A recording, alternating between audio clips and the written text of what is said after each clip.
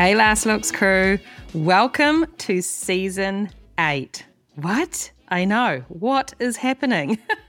Who knew this would go on for as long as it has, and who knows how long it will go on for? Well, not me. Thanks for sticking around with me on this little adventure, and to those joining the Last Looks crew for the first time today, welcome. White Boy Rick, True Detective, Queen and Slim, Lovecraft Country, Whitney Houston, I Want to Dance with Somebody, The Changeling, and the second season of Our Flag Means Death are all projects our guest today has worked on. He is hairstylist Brian Badie. Brian shares his experiences working on film sets, from creating believable wigs to overcoming challenges and biases in the industry. You'll learn about his techniques for achieving natural-looking hairstyles and the importance of constantly learning and pushing boundaries. Brian also discusses the thrill of working on diverse projects such as Girls Trip and my favourite, Lovecraft Country, and his aspirations for future endeavours. With his keen eye for detail and knack of creating stunning looks, Brian has become a sought-after hairstylist in the world of film, and today we get to hear all about his journey. So, if you were a smart cookie, you would have joined Peter Swords King and myself this weekend just been for his live Q&A, where he answered all your awesome questions.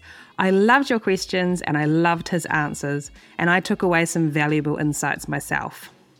Our next live Q&A is one not to be missed. It will be with Mark Coulier. Now, Mark is a specialty makeup master. He has won Oscars and BAFTAs, and he has worked on some of the biggest blockbuster films ever made, including Poor Things, Elvis, Pinocchio, and the Grand Budapest Hotel. Do yourself a favour, support the podcast, buy a ticket, submit your questions, and don't miss out on this opportunity to hear from an artist at the top of the game. Link is in the show notes, link is on the website, and link is in the bio on Instagram. Use discount code EARLYBIRD, all one word, EARLYBIRD. Oh, and something to look out for. Sometime this month, I will be posting on social media the first shortcut of making a scene with Last Looks. It is something I've been thinking about for the last year, and I finally recorded my first one with the help of Sarah Rabano, Kevin Wasner, and Jason Doherty about their stunning work on the film X. Not to be missed, and once you watch it, be sure to let me know what you think. I had to learn how to edit, so don't judge too harshly. Anywho, enough of me chit-chatting up a storm, let's kick into it. My name is Jamie Lee, a film hairstylist from Aotearoa, New Zealand, now living in LA, and this is the Last Looks podcast, a show where I catch up with makeup artists and hairstylists working in the TV and film industries around the world. And today we are chatting with hairstylist Brian Badie. On with the show. And now, a word from our sponsor. John Blake's Wigs and Facial Hair has been providing the highest quality wigs and facial hair to the film, television, and live theater industries for 15 years. Our human hair wigs are low density and hand-tied on Swiss lace to give the most realistic and natural appearance that is undetectable in HD and 4K content. This small, family-owned company has grown to fill a vital role to artists across the globe. We provide an unparalleled customer service experience that is rare in today's retail market. Our facial hair pieces come in 17 different styles and colors that are designed to precisely mimic natural growth and coloring patterns. They are made from blending human and yak hair in order to create the most realistic texture and appearance of men's facial hair growth. We are grateful to be celebrating 15 years of being an industry leader and a vital part of your artistry. And now, our feature presentation. Pictures up. Last looks. Rolling. And action. Welcome to the Last Looks podcast, Brian. Thank you. Glad to be here. Glad to have you. Okay, so this is where our story begins. I want you to finish the sentence for me, okay? Okay. Once upon a time, there was a little boy named Brian, and when he grew up, he wanted to be... believe it or not, a dancer. I believe it. I believe everything I hear when I ask that question. Okay. That's awesome. So what do you think first kind of made that idea pop into little Brian's mind? I feel like dancing was my number one born talent. That's the one thing that I felt it was a gift given to me, that I was a dancer. So that's all I knew as a kid is I wanted to dance. But in my day, dancing, and especially from the South, I'm from New Orleans, is not, considered the average wish list for a profession for a young boy. Yeah. Yeah. So were you able to go to dance classes or anything like that as a kid? I did. But I started really late. I started in college, actually, and managed to become professional about 4 years later. And I did that for a minute, about, I guess, 3 or 4 years, and realized that it wasn't something I wanted to do for the rest of my life strategically, just for like money and how much time you put into it. And I just had that sort of crossroad moment in my life to where, what do I do with the rest of my life to make enough money to sustain the type of lifestyle that I want to live, as well as something artistic that I would like to do and have fun, because I always knew I was not a office guy or 9 to 5er. Yeah. And then I had a light bulb moment one day, and it was beauty school. Okay. And here I am. That's awesome. What kind of dancing were you doing professionally? I was mostly jazz, but I was proficient in jazz, ballet. Well, at the time, it was hip hop and break dancing and all that sort of things. But back in my day, the average gig was jazz. Okay, that's awesome. So are you dancing and going to beauty school at the same time? Or did you just completely quit one and jump into the other? Yeah, I completely quit dancing about 23 or 24. And I know it more by years. It was 1989 is when I began more professional dance, and I quit dancing in 1992. Okay. And then I got in beauty school in 1994. So I had a year of soul searching, like, oh my God, what to do with the rest of my life? Yeah.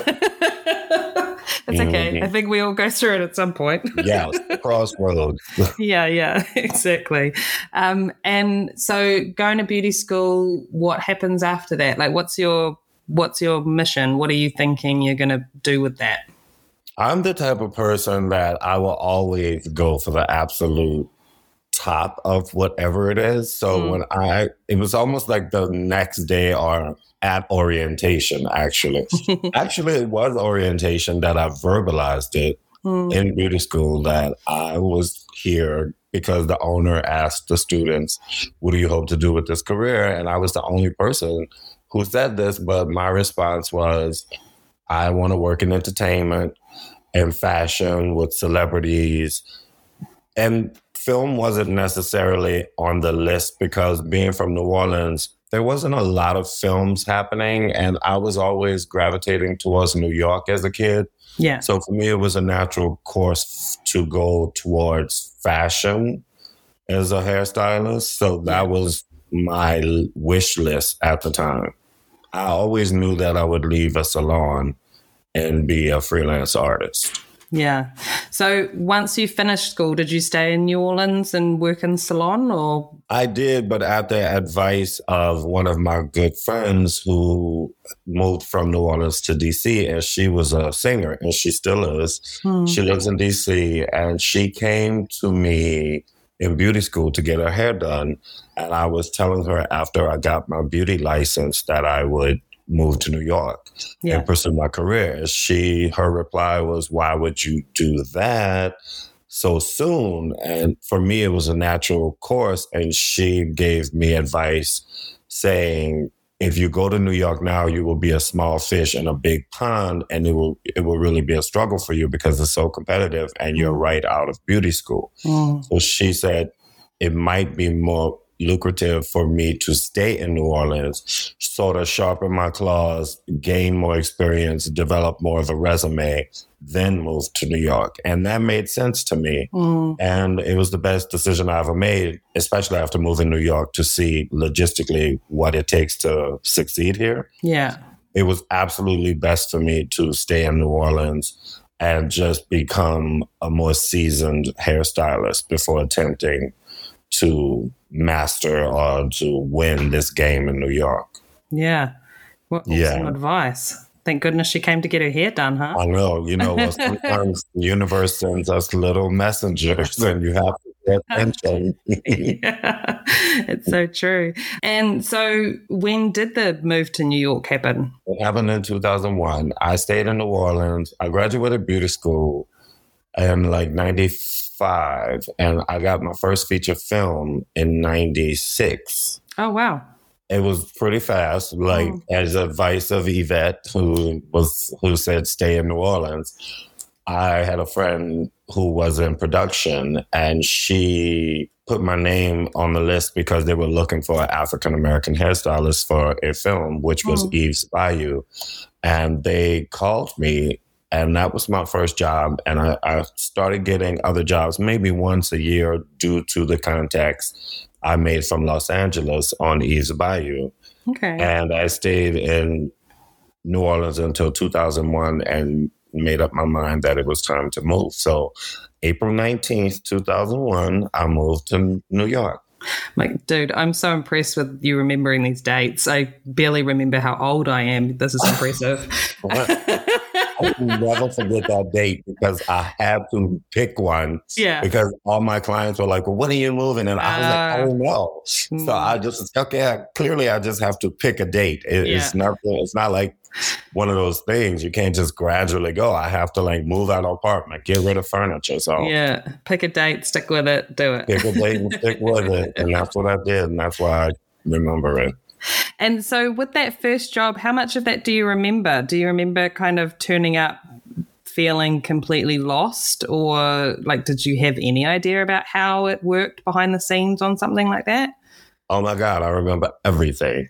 And it was all of that. I got hired to do background. It was the funeral scene of the movie. And there was only me as a hair person and one makeup person in background. And I had no idea anything about set etiquette. I didn't know anything about filming. So when I got there, I went to the trailer, and the department head, who is Robert Louis Stevenson, who has been my mentor throughout my entire career. That's awesome. He saw some talent in me, and the actors kind of saw talent in me. So they took me under their wing for the film. But the way it went, and I went to the trailer, and he was telling me that the look was 1963, for example. And I was like, I know 60s, but I don't know that the 60s broken down year by year as far as hairstyling. Yeah. So he told me to get some books from reference books that he had in the trailer. I just took some photographic memory images and went and completed that job, came back. And a PA, I'll never forget it, a PA came in and said, Miss Carol needs pins for her wig. I had no idea they were filming at the time. Diane Carroll was who they were talking about. And he said, can you get some pins and go help out Diane? So inside, I'm just spinning. Like, I was like, oh my God, like I have to go work with Diane Carroll. And I'm well aware of who is Diane Carroll. Like, I'm 24 years old, 25 years old. I have to walk onto set in the middle of this graveyard set. And literally the entire crew is at a standstill. As you know, if the lead actor needs her wig tightened, no filming is happening. Everybody's waiting. So I get there and everybody's looking at me. I was a nervous wreck. I didn't let them see me sweat. Nobody even knew I was a hairstylist. Even Diane Carroll, she saw me at breakfast So when I went up to her, I was like, Miss Carol, I'm here with the pins. And she was like, oh, you're a hairstylist. I saw you at breakfast. I thought you were background. I was like, no, I'm a hairstylist and I'm here to help you out. And she was like, okay, well, I need a pin here. And she sort of directed me. I was so nervous. It's really hard for me to explain how nervous I was. Well, no, I think I think anyone that's been on set, and I mean, even now when set is waiting on you to do something, it's horrible. Right. Oh my God. But I did it and I completed my task and walked away. And I was like, oh my God, I almost felt like I needed a drink. It was so daunting. I can breathe. The whole crew. That's insane that's your first experience on First set. experience. First day. Oh my God. Gosh. But, never let them see you sweat. And that was the beginning of the rest of my career, actually. That's awesome. I love it.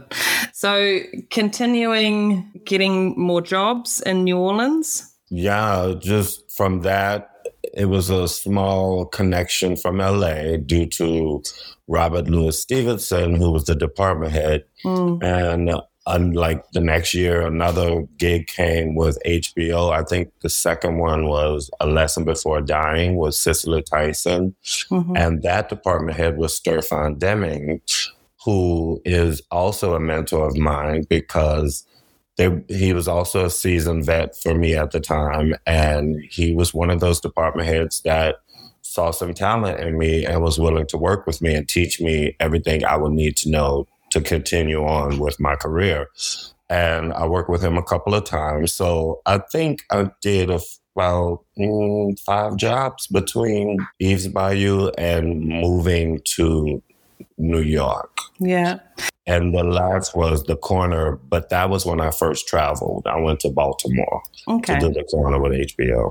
Awesome. And you didn't think at any point, like, did it get to that point where you were just like, actually, there's kind of a fair amount coming in through New Orleans, maybe I'll just stay? Or were you were dead set, I'm going to New York?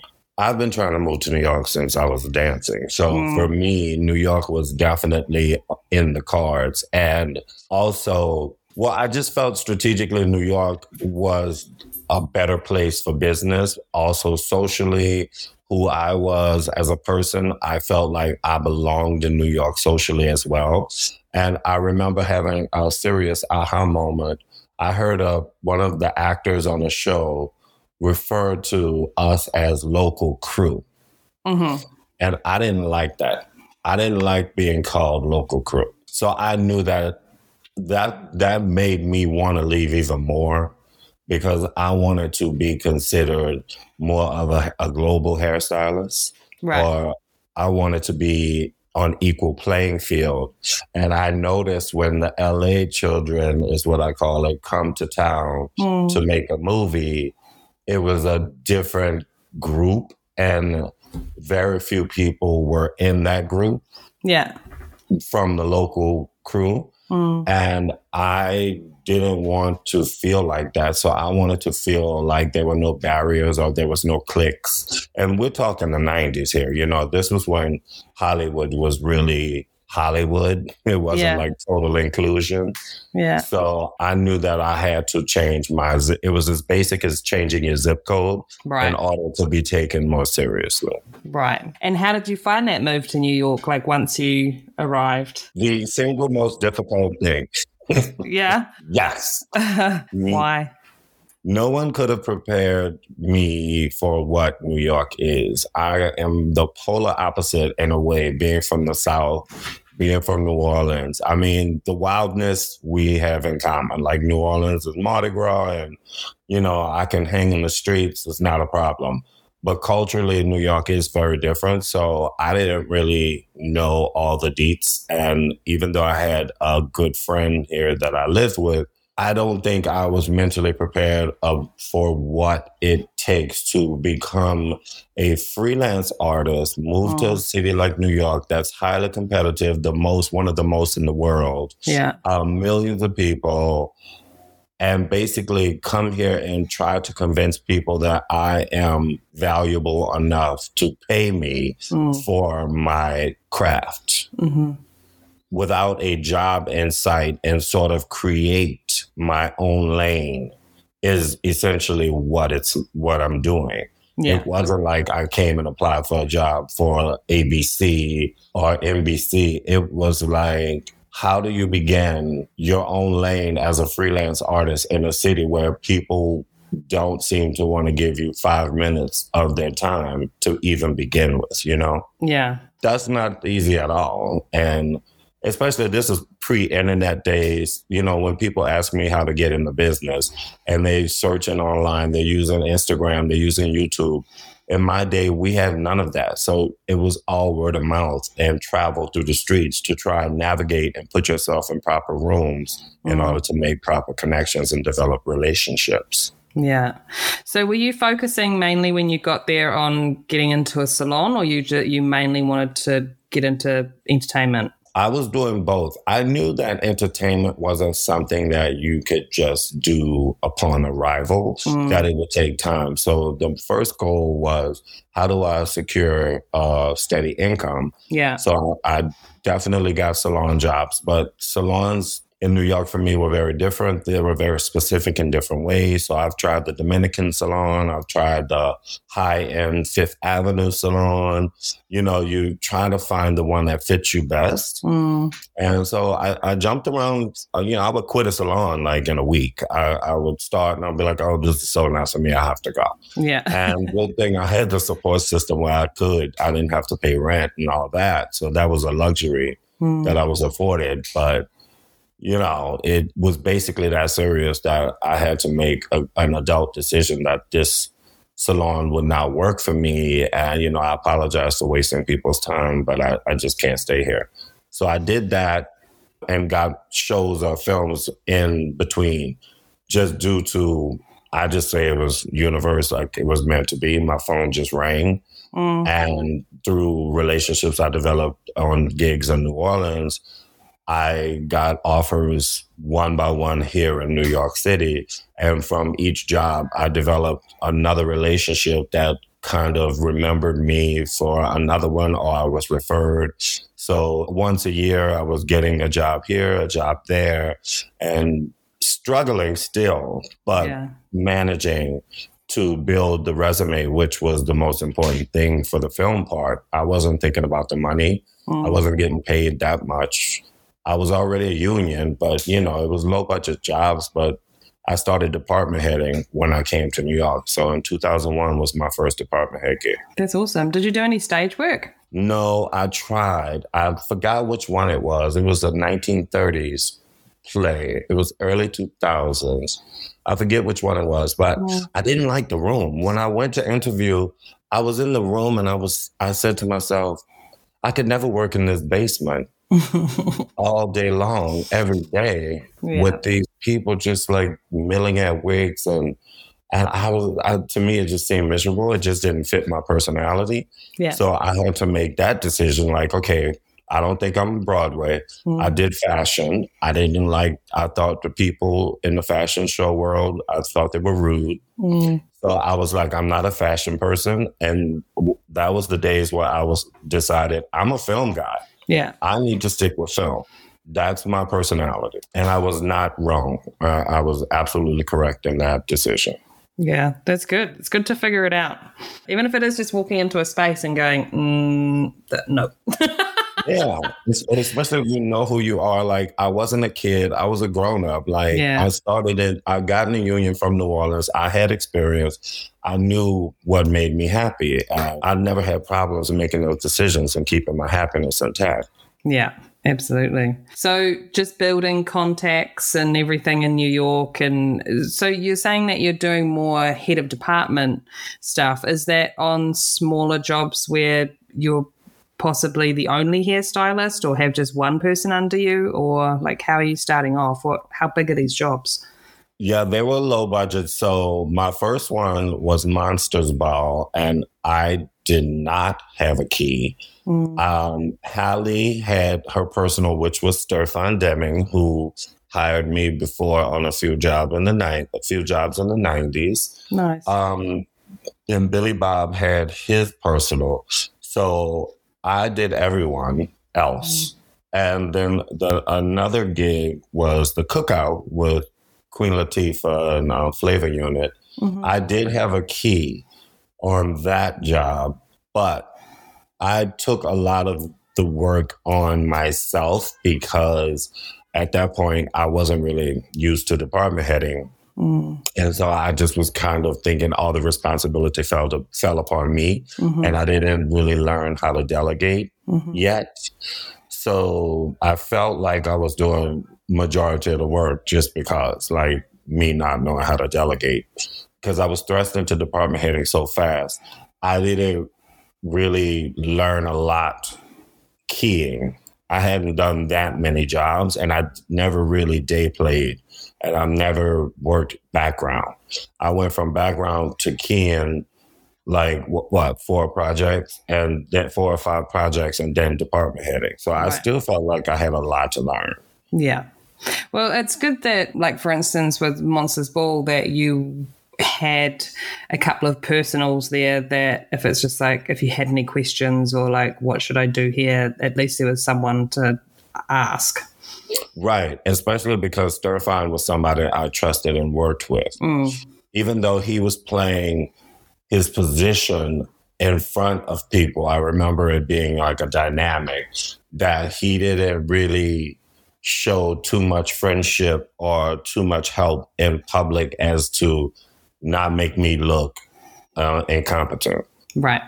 So everything had to be like on the real low. Like I could never look like a beginner in front of anybody outside the trailer. And I guess because they had recommended you for the job, right? Yeah, well, yeah, the people who recommended me were New Orleans crew ADs. I had already moved to New York. I went back to work.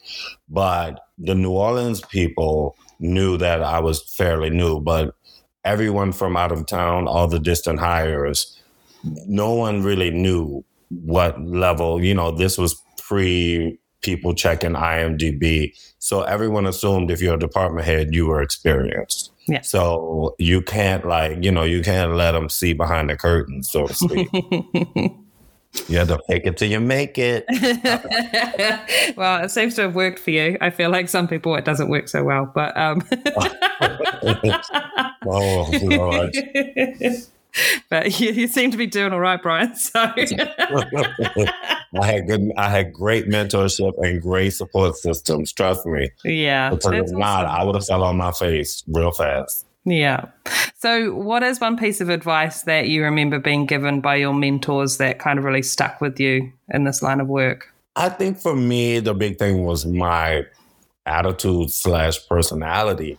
I wasn't really refined enough to be in management for films and TV. Like, this is millions and billions of dollars. It's almost, I had managerial experience when I worked for hotels for a minute. I never had a lot of experience with that. So I remember being pulled aside because I had no edit buttons. Right. And I remember being pulled aside by certain actors and hair people, even some people that day played, just to try to put me in check a little bit about, behaving.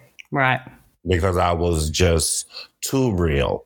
And, being New Orleans, from New Orleans, we just don't put airs on. We just kind of say what we want to say unapologetically and not really hurting people's feelings. But it was almost like, even if you're not hurting people's feelings, just you have to edit what you say in this type of political world called filmmaking, right. that I wasn't good at. And I still learn. Like, I'm been in this business for over 20 years. Yeah. And I still am that person, but I've managed to forge a group of friends in the film business that speak the same language as I do. And they get it, and we respect each other. I'm never disrespectful. I'm always professional, but I am very 100% who I am. I always live in my truth, and I don't ever stop being who I am just for work, so it works for me. That's in carving my own lane, as I spoke about before, that I literally carved my own lane in my mind to get to where I am today. That's awesome. Do you remember how you felt when you were first kind of pulled aside and someone said that to you? Did you take it kindly, or were you just like, what? No. I take it kindly because I respected who was talking to me, because I valued their opinion. Nice. And it happened also in the hotel world when, again, I applied for a normal cashier position and they gave me the supervisor position. It was an F&B food and beverage cashier supervisor is the position I got. Yeah. And so that was the first, I was thrust into a management position. And I remember telling another manager something, and my boss was like, can I talk to you? And just to let me know, you can say things, but it's the way you say it. And so that started like at 24 years old. So apparently I always was a little like too open with saying what was on my mind. Not being rude, but just being too, I don't know, what do you call it? Too honest? I guess. So some people aren't into the direct communication. Yeah. So if I respect you, and and this was younger, I'm much older now, but when I was younger, if I respected you, of course, I took it very seriously and tried to learn, because I did want to grow. Yeah.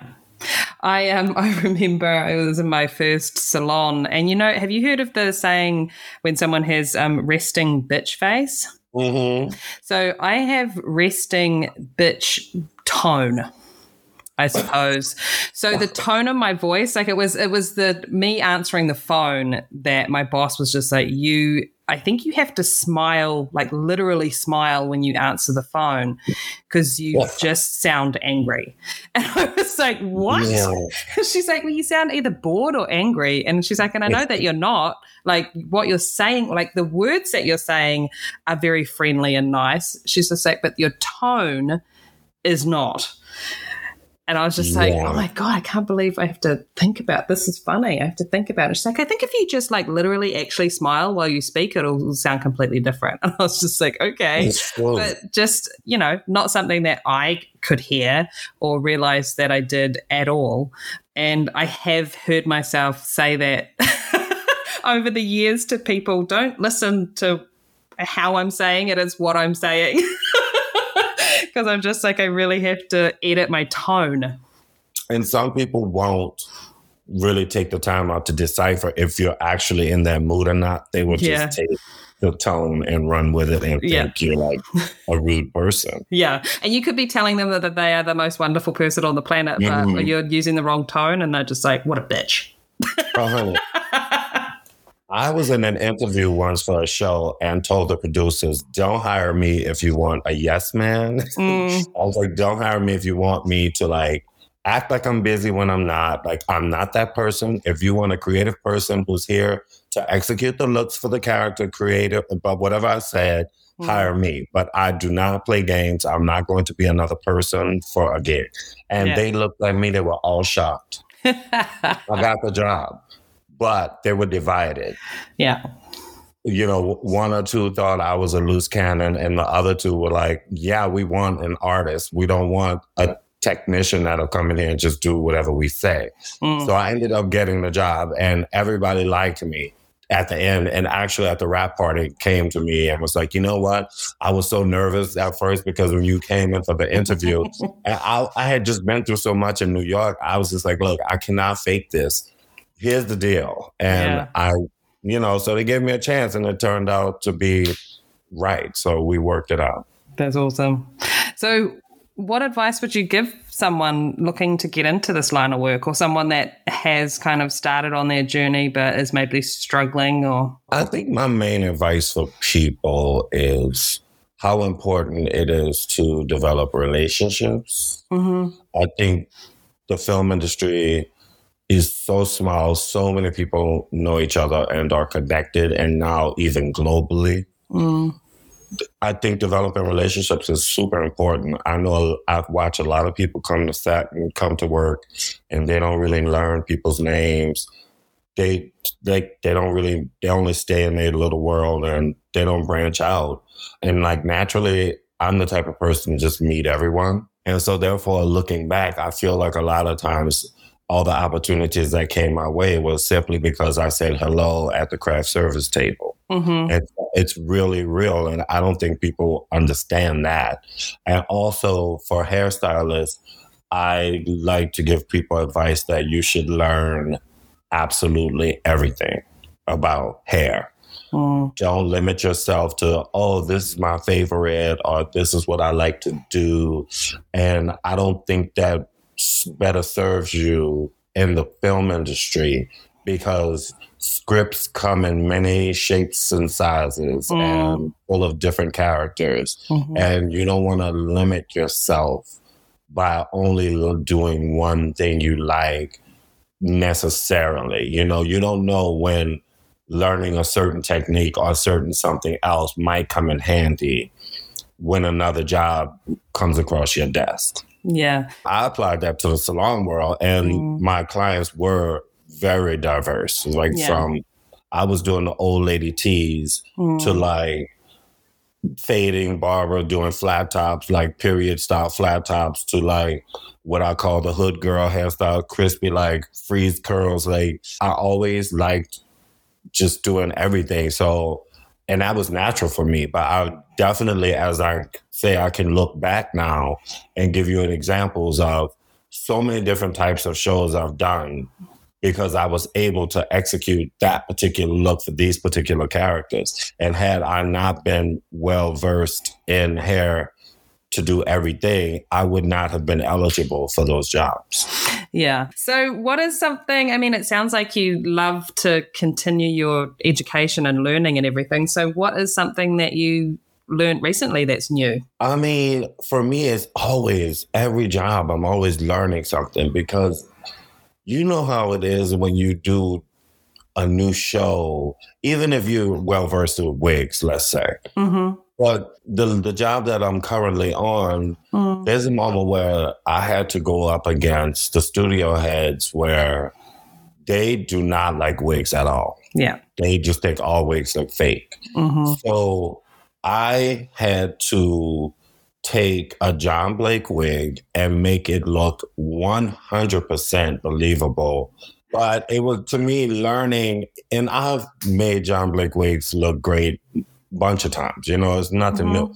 But this one was a little different, and I literally had to pull out every trick in the book and try new ones on top of that. Yeah. Just to sell this hair to these studio heads who hate wigs. So I feel like pushing yourself above and beyond what you're comfortable with is essentially learning a technique. Yeah, I think that's a good one. And it's something, as you say, you are learning all the time. And whether it's just through learning, through trying different techniques and trying little tricks and stuff to get the end result that you're after, and you stumble upon how to do something, you're like, oh, shit, that works. Okay. Yes.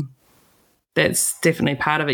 I guess you just can't be scared to just try something. Yeah, because it's a new head. The actor is a new head shape, a new head size, new body size, new hair on her head. How do I get rid of all of her hair to make sure nothing affects the volume of this wig? Like, not even for a centimeter can this wig look too voluminous. You know, it was a modern look, so it wasn't like a period look that we can use as a crutch to hide things, because period hair is so voluminous. You don't really have to you can like be lazier with a wig wrap, for example, because it will never really show. And so for this particular look, there was no room for error, because everything would have been revealed, and we did not have two chances. It was one chance that would have been X'd out the whole show, and we would have been left with a normal hairstyle. Right. And that was not what neither of us wanted. Even in-house producers and actors who are also working with us, who were like campaigning for this new look because they loved it. Yeah. So it was almost like we had one chance to prove ourselves. And I mean, this is like a whole new thing. I felt like a newbie trying to make sure I couldn't be comfortable at all. Like my years in this business had nothing to do with this. No. I think trying to change somebody's comfort levels with wigs as well. It's just if directors or producers have had bad experience after bad experience, it's hard to turn that back around.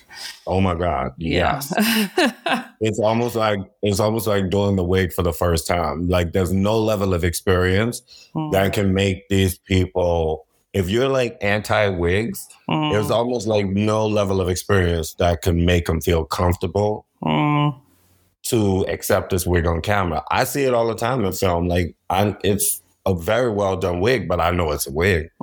It's the most well applicated wig you could ever imagine, but I can see the things that make me know it's a wig. So how do you make my eyes feel like I don't know if that's a wig or not? Yeah. We are the harshest judge. Yeah.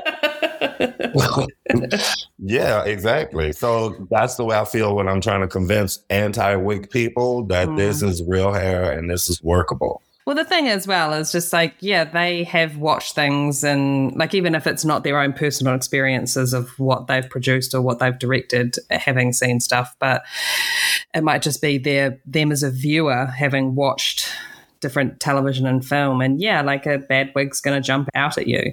But I'm sure they would have seen plenty of wigs that they had no idea were wigs. Right. Do you know what I mean? Oh, of course. Like, it's just like, yeah, but what about all the ones that you didn't spot?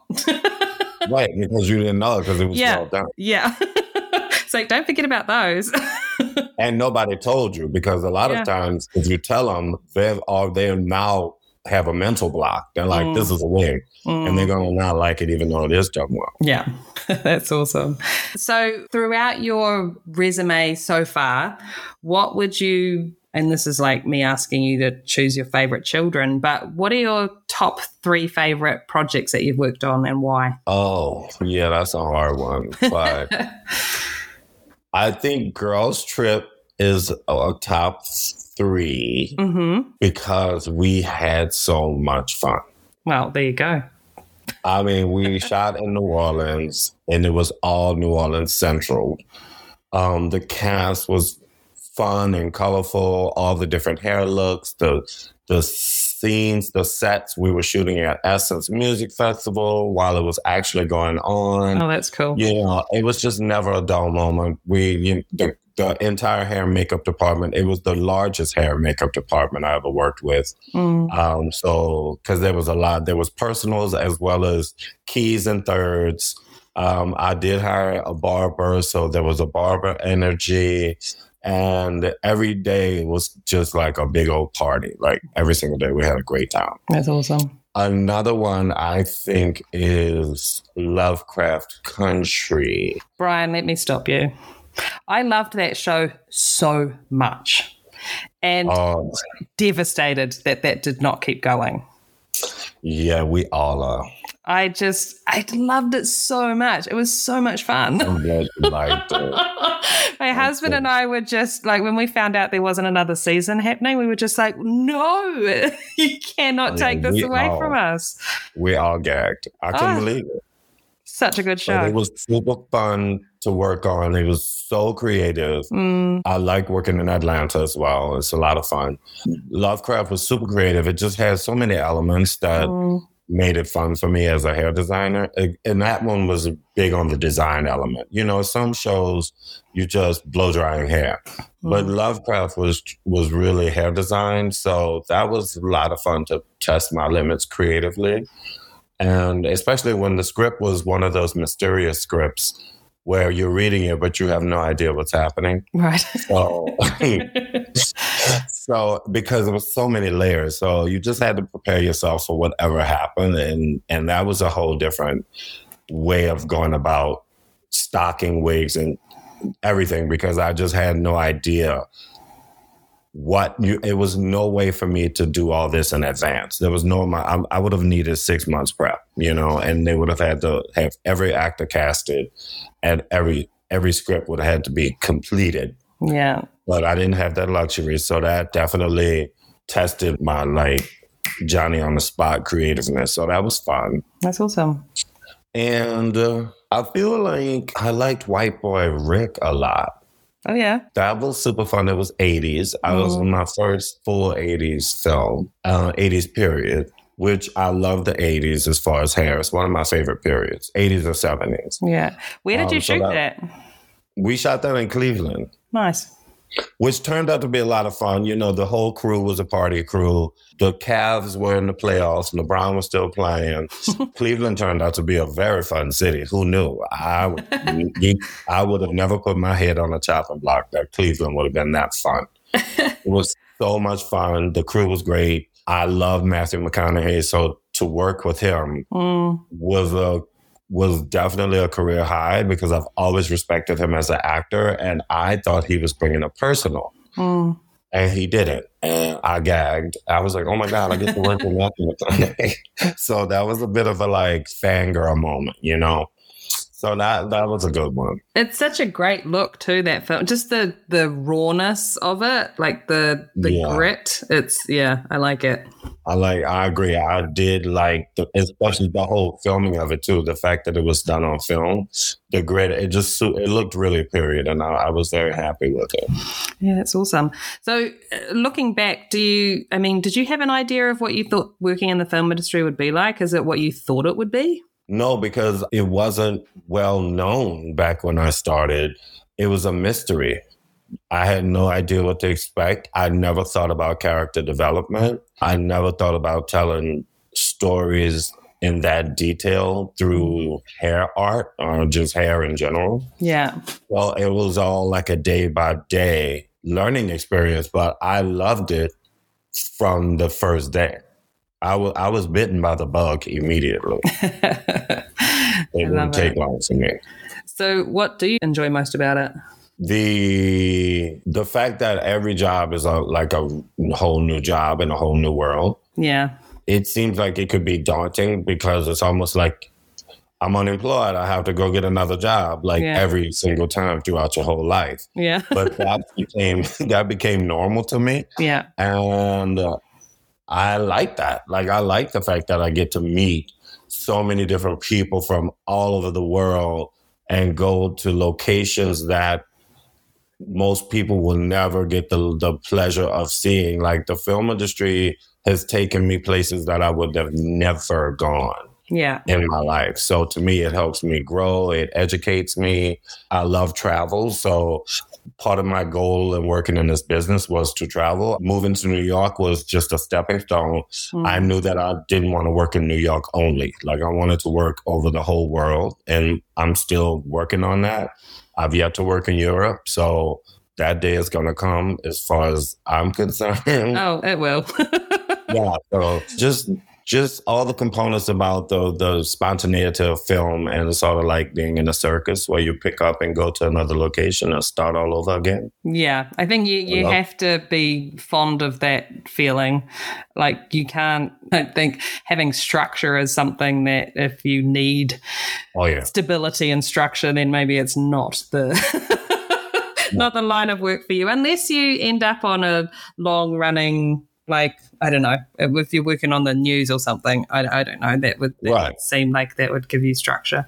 But yeah, so what I would love to know, because you've told me what you love, I'd love to know what you find to be challenging. What do you find most challenging about what we do? Working in the jungle. So this is a location that you're talking about? Yes. Not to say metaphorically a jungle. No, I mean literally a jungle. Literally. Putting my life at risk working in the jungle. The goddamn jungle. I hate it.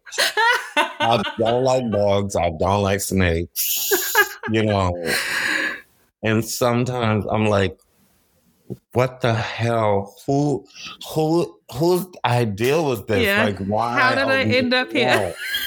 We could have done this in the back of a lot behind a mall. Why do we need to be in the middle of the jungle? And, I'm having mental breakdowns in my head, but I'm walking around this is so much fun. I hate every minute of it. What did you work in the jungle? What was that for? Well, I've done a few Civil War periods. So, right. Okay. Yeah. And even on True Detective, there was a scene when Mahershala is talking to the cop guy, I forget his name, and they, met in the woods. But when we actually shot that, we were in the Ozark Mountains. Right. And we drove to the forest in the mountains, set up a base camp, but then had another smaller camp deeper in the woods that you could only access by gator. Right. So it's beautiful. Yeah. Like, I like to look at it. I don't want to be in it. And you feel privileged to see it because this is like uncharted land or private property where I can just drive up as a tourist and come here. Yeah. But it's still the raw jungle, the raw forest, the raw woods, and it is very dangerous. And there's been times when I'm walking around and then it just hits me like, wait, a cougar could come out right now and like try to kill me. And I'm sitting out there, like, I've literally had those aha moments, like, let me go back to the group because I walked off and not realizing that I'm unprotected. Yeah. You know, so I don't want the speech at my funeral to be how I shouldn't have left the group. Oh my God.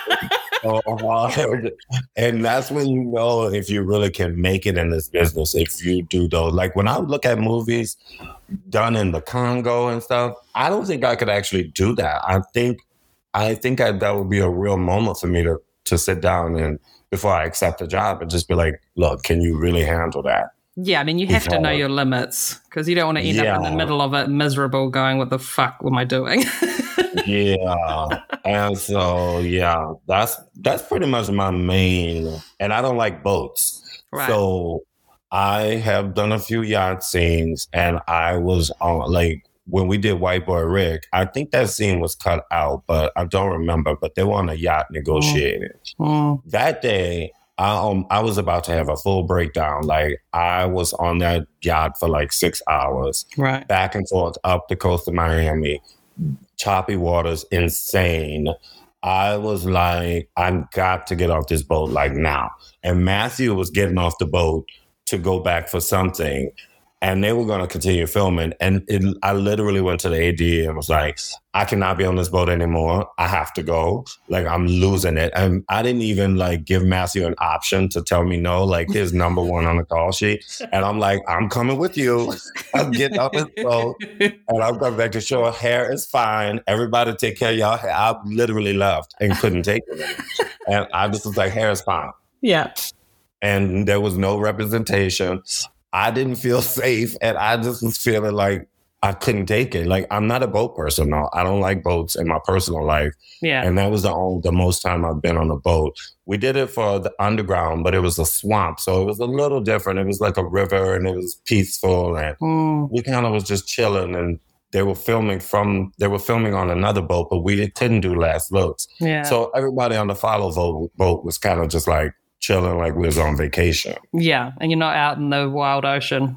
Yeah, but the ocean is too much. So I just did the changeling. There were scenes that we had to do at night on the East River. And I told them straight up, I can't go on the boat. Yeah. So we booked a hair person who loved boating, and she's been boating her whole life. And she worked all the nights we had to shoot on the water. And me and my key would rap because they were not coming back to dock. They were going to film and just rap. Yeah. So she went out on the boat, but she loves it. And I said to myself, there's no amount of money you could pay me to ride around in the East River at 2:00 in the morning. It's good to know these things, though, to know your limits and be able to plan accordingly. So, yeah. Yeah, it's better for production because if I go out there, I'm going to be a liability. I might get sick or something. I do have some limits. I'm really tough for the business, but I can handle the jungle. That's psychological. But boats, for me, is like a real no-no. So I don't think I could do a film with a lot of boating. Noted. But still offer. You never know. I might. You know how it is. You never want to say no to anything. Just run it across my desk first. Yeah. You're like, if it's boats and it's a green screen, sure. Right. Because I just didn't want in New Zealand. I was worried about that, but they said it was mostly green screen. There you go. Easy. I don't know if I would turn down Pirates of the Caribbean because of boats. Like, I'll figure it out. Listen, I worked on the last one, and the amount of actual ocean work, I think we did, I don't know, it was only like 2 days. So, right. Did y'all go far out, or was it like? It was far out, yeah. But it also, because I will randomly get motion sickness. Like one time I'll be totally fine, and then the next I'll be like, oh my God, I'm going to die. So I took like sea legs or whatever was available before we even went out. And I remember... because these drugs affect people differently. So I just remember going, it's just like, okay, we're getting ready to go, get on the boat. And it was, I think they had like a bunch of barges that were kind of tied together out in the middle of God knows nowhere. But I remember going to the restrooms, like to the porta potty things beforehand, and there was some kind of full-on dance music happening in there. And I was just like, oh my God, I feel fucking high right now. Like whatever that sea legs pills I just took, I'm like in there like and I was like, this isn't good. But then I don't know, like about 3 hours later, I was like on the nod and super tired because they made me drowsy. So I was just like, oh my God, you can't win. It's just like either like you crashed. Yeah. So it's either like I'm getting buzzed and weirded out by these seasickness pills, or I have to, you know, maybe get seasick. So it was just, I mean, it was all fine. It all turned out fine. But it was still like just high at once. Yeah. But it was people, even on the pirate ships that were on the gimbals that would move, some people got motion sickness from those. And that's not even on the water at all. It's just has the motion like it's on the water. So and see, for me, I've never became motion sickness. I started feeling trapped and like in danger if the boat capsized and sharks and it's the ocean. It's terrifying. It's just a lot. Like I don't do party boats. I don't do yachts. Everybody knows. And my friends like, oh, we're gonna rent a boat. I'm like, okay, I'll stay on the dock. A wave from the shore. I'll be at the restaurant having a cocktail. Yeah, you can FaceTime me. That's awesome. So when you're prepping for a job or just trying to find like research and inspiration and stuff, what are your favorite sources? Well, oddly, like for period hair, I don't have cable. I stream everything, right? So I have this antenna on my TV that gets local channels. And there's a lot of stations that play all old movies. Nice. From every period starting from the 30s. I sit down, sometimes I'll watch that channel like all day, and I'll just soak up mentally all these different hairstyles and the nuances between the 30s and the 20s or the 30s and the 40s, like on an authentic level, because in those days, you know, people were styling hair the way it was styled. Yeah. So for me, that's a huge thing. I like to go to actual TV shows from the period. I watch game shows from the period, like the 70s. Nice. Yeah. I'll go turn on some 70s game shows and just look at real people. I'll compare the celebrities' hair in the game show as opposed to the contestant. Yeah. Who is probably like a postman or postwoman. And I'll do that. I know we do the normal thing like search through the internet, but I just feel like the internet force feeds you things and it feeds you modern versions of period. Yeah. And in many instances, if it's really serious, I will still go to the library and look for old books with pictures, archives of news and magazines about real people. Yeah. And things like that. That's awesome. Those are my favorites. I think now, too, there's this dodgy thing with, dodgy and then not so dodgy, but the whole AI side of stuff. Because the last thing I did was an 80s job. We were doing like a club scene where it was like the one time we were going to get to go like 80s crazy with hair. And I was putting together reference research stuff for our background artists. And of course, I always go to my books, like my physical books and everything first. And then, of course, like screenshots of, as you say, like TV shows or films or whatever. And then I started looking on Instagram because there were some certain, I don't know, there was just like certain shapes and things that I had in my mind, and I knew that they existed, but I couldn't find what I was looking for, like decent photos of them. And I started searching AI 80s. And the shit that was coming up, I was just like, far out. This is pretty amazing. Was it authentic? You could tell that it was too polished, like the makeup and everything to me didn't, and what they were wearing was a little too, I guess, kind of had a contemporary gloss to it, I suppose. But the shape and texture of the hair was pretty good. And I think I only grabbed like 3 or 4 images in that. But when I put it in the mix of everything else, it's not like you could even tell. And I remember going into work and saying to my team, it's just like, guys, there's like 3 or 4 AI pictures in there. And they were like, what? And I was like, yeah. So I'm not saying that everything you find, you have to have an idea or like a strong knowledge of the period, I think. Yes. Before just like grabbing any old thing offline. Because as you were saying, it can be a contemporary thing to kind of look like it, but that can be, I guess, a cautionary tale that if you don't know the period, you could think that because this AI stuff's getting so good that you could think that it is actually something from history. Oh yeah, I've seen the ones you talked. I saw some 80s ones like it was for the Players Ball. And they have all AI photos going around, and they were absolutely gorgeous. And they were from the 70s, 80s, and they looked really well done and authentic. But I knew it was AI because it was just too pretty and too perfect. Yeah, and the hands are weird. There's always weird things going on with the hands. The eyes were weird too. Yeah. But yeah. But for me, the texture is important. I find modern, I know that period hair texture is a certain thing, and when it's done modern, the texture changes. And that to me is the dead giveaway of what is really period and what is done now. Yeah, that makes sense. And what kind of project have you not worked on that you would like to? I want to do sci-fi.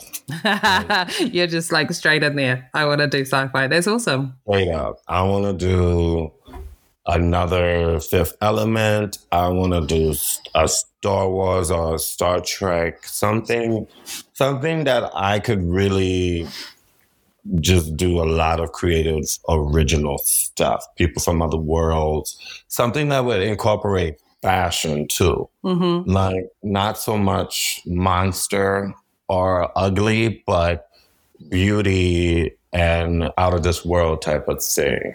Cool. But definitely sci-fi.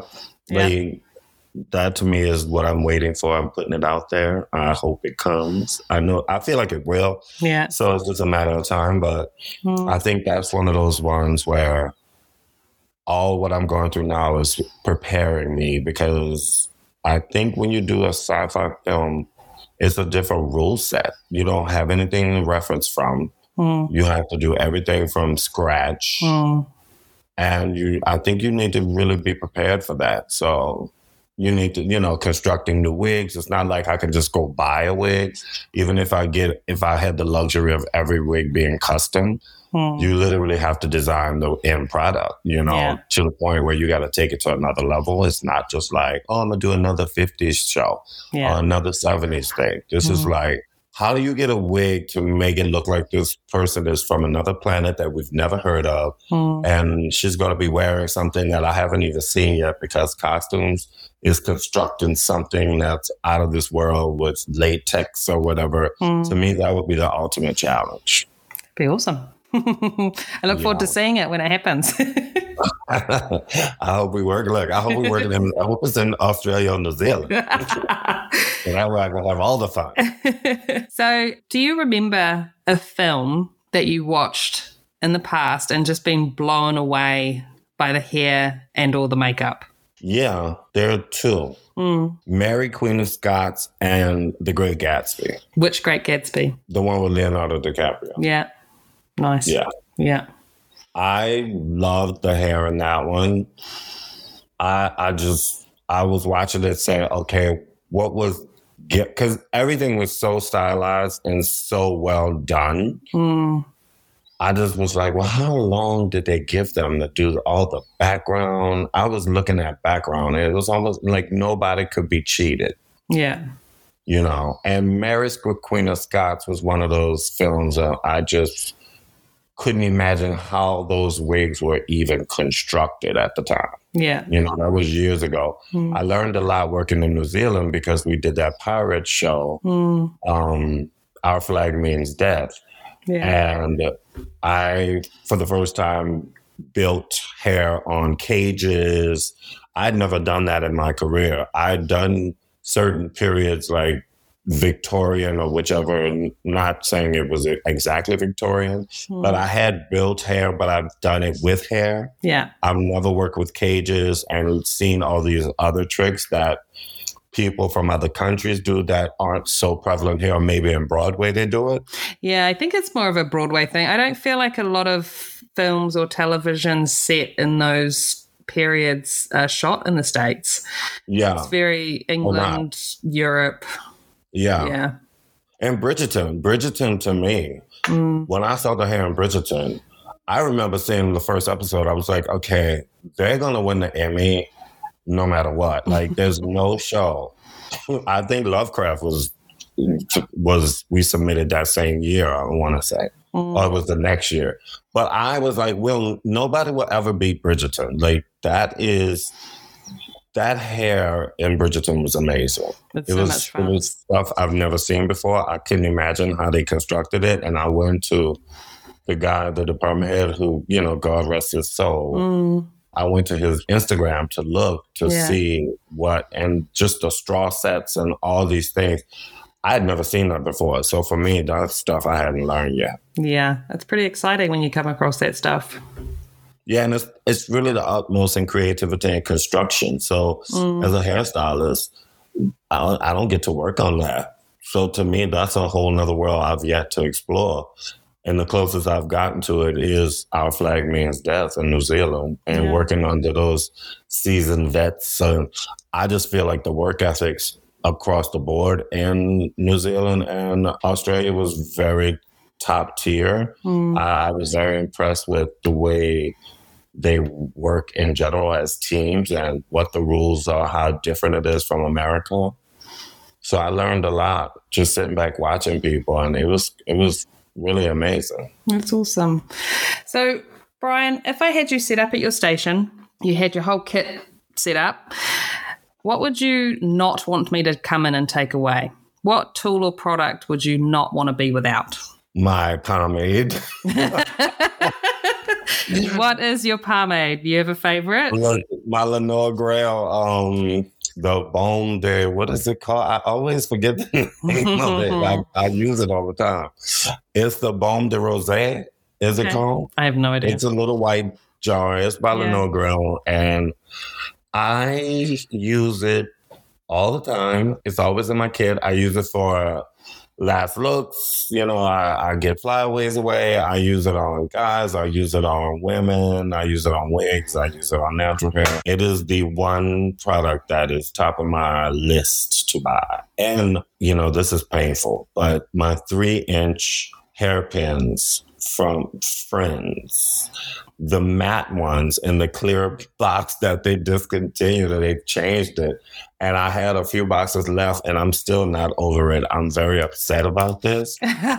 Well, have you asked them why did they discontinue? Did the company actually? I think they're really hard to make or something, but I'm still struggling with the idea that those pins have changed. And those pins, to me, are the secret weapon of almost everything. Like, I use them on short hair. I have so many tricks that I do with those 3-inch pins, and I've kind of banned the small pins. It's a joke in my trailer. I'm just like, okay, no small pins. These don't hold.